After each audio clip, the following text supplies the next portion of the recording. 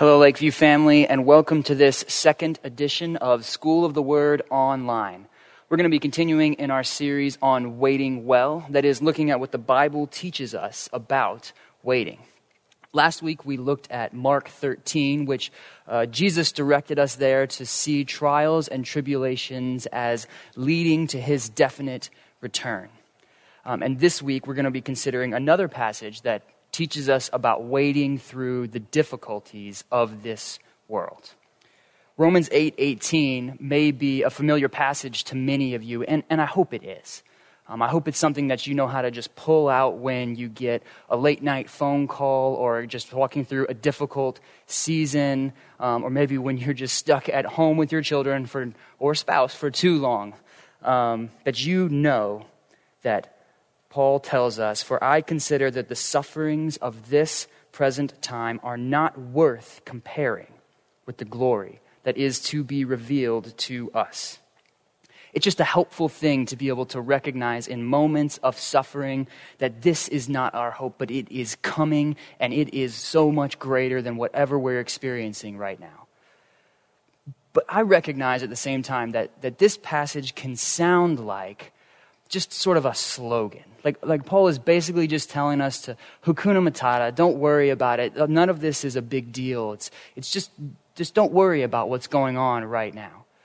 Right? We kind of all, I think, probably have a friend, or maybe you know somebody who's just always putting a positive spin on whatever they've got going on in their life. And if you don't know them very well, from a distance, it can kind of seem like they just have a great perspective on life and really know how to get through difficult times. But if you get a little closer, you know that person well, you recognize that positivity is not coming from a deep place of joy and hope, but is kind of a sort of desperate attempt for them to convince themselves that they feel better than they really probably do. It can be sort of just like a coat of paint painted over a bunch of rotten boards. From a distance, the bright colors might make you think that everything's okay, but if you get closer, you can see that there's really deep problems here that are not being dealt with. And if you just pick up Romans 8:18 and don't know anything else about it, that might be how this sounds to you. That this is just a coat of paint over real problems. It doesn't really help me in the present sufferings that I'm enduring. What I hope to see this morning as we walk through the whole context of this chapter is that Paul is not offering us just a thin slogan to slap on to difficult times. He's got a deep hope and a deep reason to have that hope behind it. So as we consider this full chapter, we're going to walk through a number of the verses here again, like we did last week. I hope you can see that the hope being offered here is fitting and sufficient for whatever suffering you might be experiencing right now. As you come into Romans 8, you recognize Paul has come to the end here of his conclusion about how the gospel is that we are saved not by the flesh obeying the law, but by the Spirit that God has given us. In Romans 7, verses 18 and 19, Paul has been kind of lamenting the weakness of the flesh by saying, "I know that nothing good dwells in me, that is, in my flesh.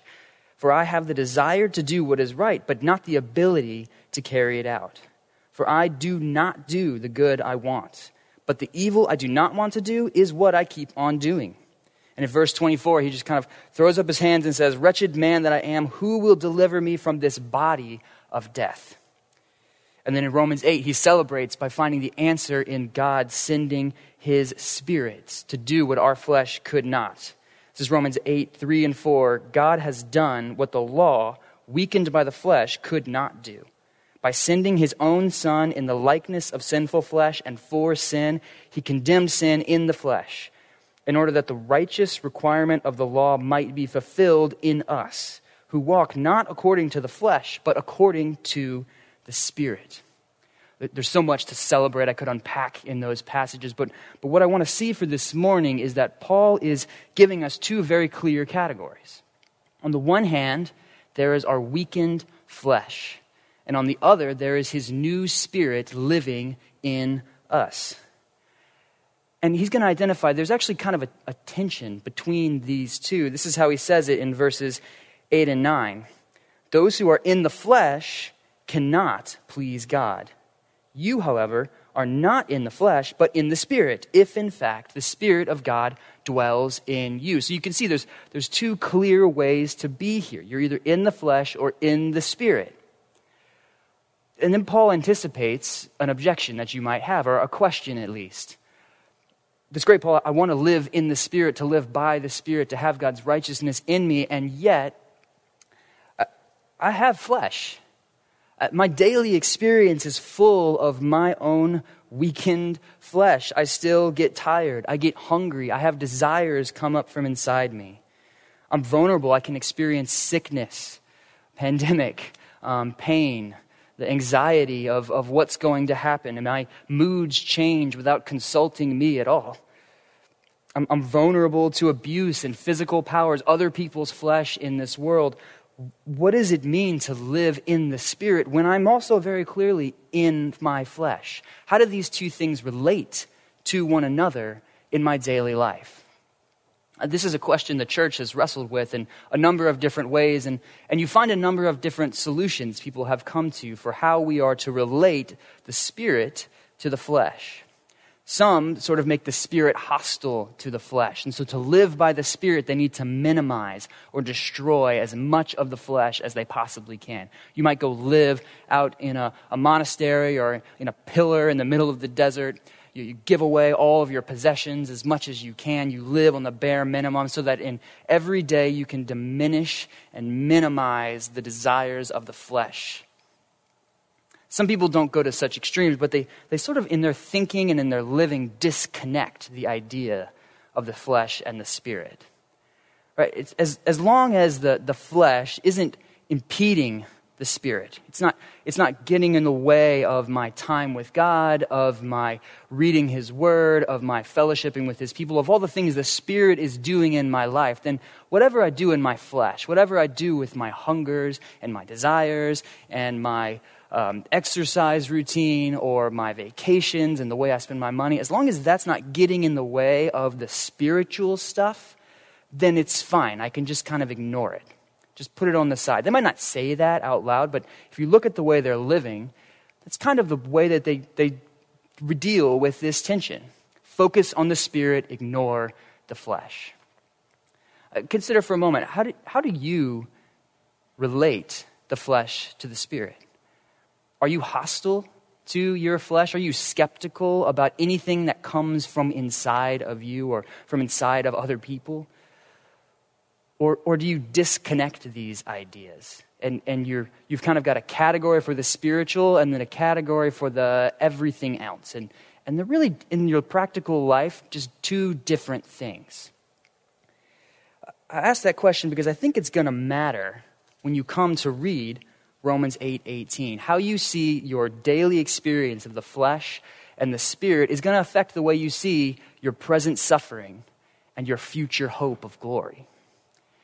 Right? If you think these things are disconnected or hostile to one another, then the way you think about your experience in the flesh of the present sufferings may seem disconnected from the hope that the Spirit is going to work one day in you in eternal glory. So how does Paul resolve this question? I said he's going to anticipate it, and what does he say about how the flesh and the Spirit relate? Well, he's going to find his pattern in the person of Christ. Let's continue in verse 10. He says, "But if Christ is in you, although your body is dead because of sin, the Spirit is life because of righteousness. If the Spirit of Him who raised Jesus from the dead dwells in you, He who raised Christ Jesus from the dead will also give life to your mortal bodies through His Spirit who dwells in you." In verse 13, "For if you live according to the flesh, you will die. But if by the Spirit you put to death the deeds of the body, you will live." Paul sees that the pattern of how the Spirit relates to the flesh was set by Jesus, who came not only in His incarnation to be in flesh. The God who was pure Spirit took on a mortal, physical, fleshly body. But then in His resurrection, He retains that body.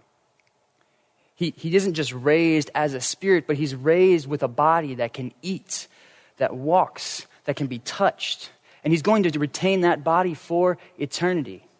What Paul recognizes is the spirit and the flesh, though they are opposed in the present experience, right? He says elsewhere in Galatians 5:17, for the desires of the flesh are against the spirit, and the desires of the spirit are against the flesh, for these are opposed to each other. Right? It's true that they are opposing, they want different things. You can only be led by the flesh or by the spirit. But if you are led by the spirit, it is not going to lead you to destroy or dismiss or ignore your flesh. No, the spirit loves the flesh and wants to give life to it. That's the pattern we see in Christ, and that's the pattern Paul says we should expect the spirit to lead us on. And the way that it does it, the way the spirit leads the flesh to glory is by suffering. Verse 16, the spirit himself bears witness with our spirit that we are children of God. And if children, then heirs, heirs of God and fellow heirs with Christ, provided we suffer with him, in order that we may be glorified with him. How does the Spirit remake? How does it give new life to the body and glorify it? The same way it did for Christ, through suffering and through death. And this is the lead-in to Romans 8:18. See this connection here. So, provided we suffer with him in order that we may also be glorified with him.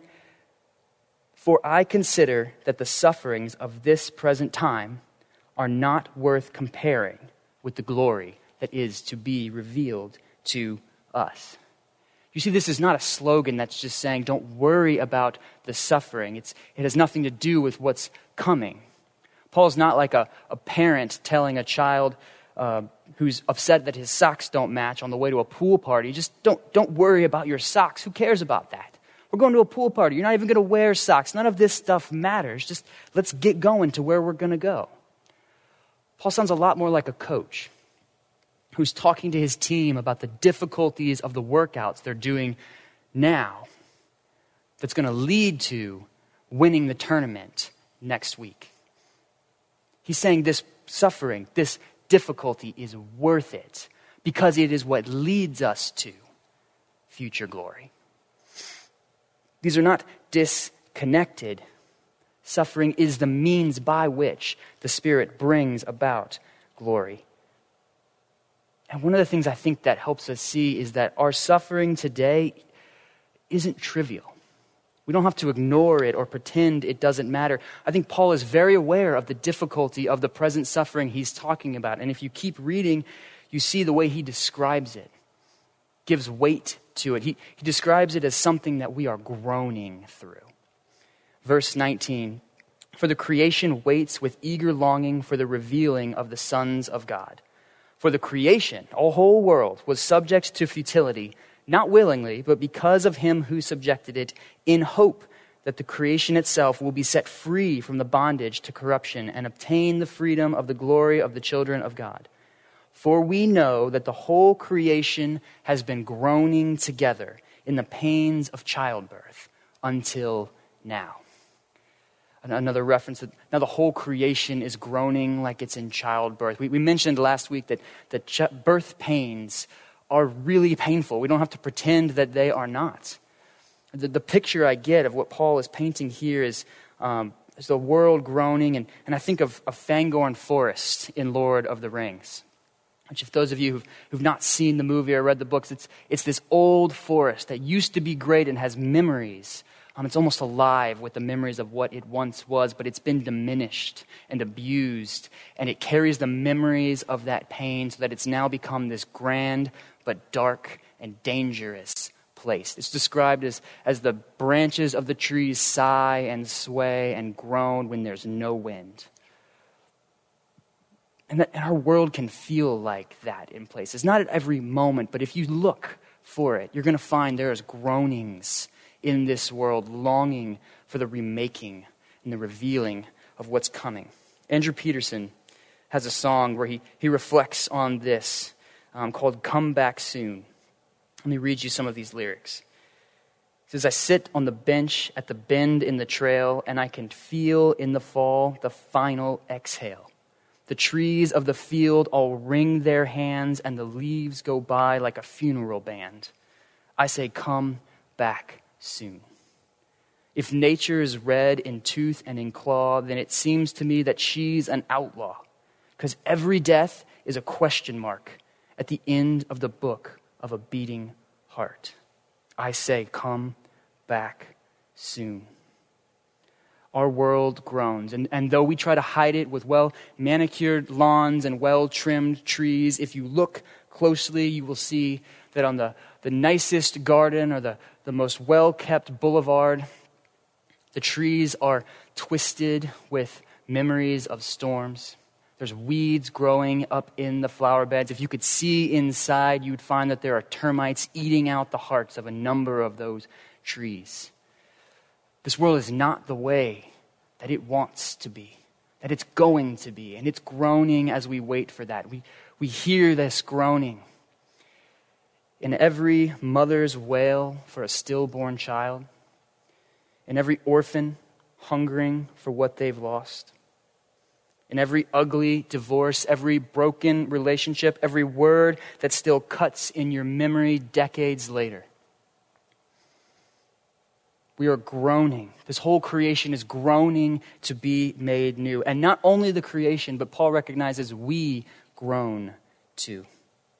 Verse 23, he says, and not only the creation, but we ourselves who have the first fruits of the Spirit groan inwardly as we wait eagerly for the adoption as sons, the redemption of our bodies. Too often our smiles are like paint over rot. Our yards and our lives are full of weeds and termites. We have relationships with deep problems under the surface. If you looked at your calendar, you could see scheduled there conflict, disruption, frustration built into every week. You have histories. We have histories that have hollowed us out like termites and left holes in our hearts. We have a great promise of glory, but we do not always see it. Paul says in verse 24, for in this hope we were saved. Now hope is not seen, for who hopes for what he sees? But if we hope for what we do not see, we wait for it with patience. We're promised glory, but we're waiting and we do not see it. How do we wait? How do we wait with patience in the midst of groaning? This is what Paul gives us hope here. He says, we do not wait alone. Verse 26, likewise the Spirit helps us in our weakness. For we do not know what to pray for as we ought, but the Spirit himself intercedes for us with groanings too deep for words. And he who searches hearts knows what is the mind of the Spirit, because the Spirit intercedes for the saints according to the will of God. Just as our present suffering is connected to our future hope of glory, so God reminds us he is connected to us in our present suffering. We don't wait alone through sorrows, even when we don't know how to pray. Do you have sufferings which you just don't know what to ask the Lord for anymore? Maybe situations coming out of this COVID-19 situation. Honestly, I would guess probably not. Probably the ones you've been waiting on the longest have a history much longer than that. Situations in your lives where you can't even imagine what God could do to fix it now. You've been waiting and praying, and it just seems hopeless. Or people in your life who you don't know what to ask God to do for them any more than just simply, God, help them. I don't know what else you could do. I have those places. I have situations I think of in quiet moments or when a song comes on with certain lyrics that just stir up memories that bring tears unbidden to my eyes. And I can't say what will happen. I don't know. It feels like waiting and groaning. And in those moments, it is helpful for me to remember that God groans with me in his Spirit.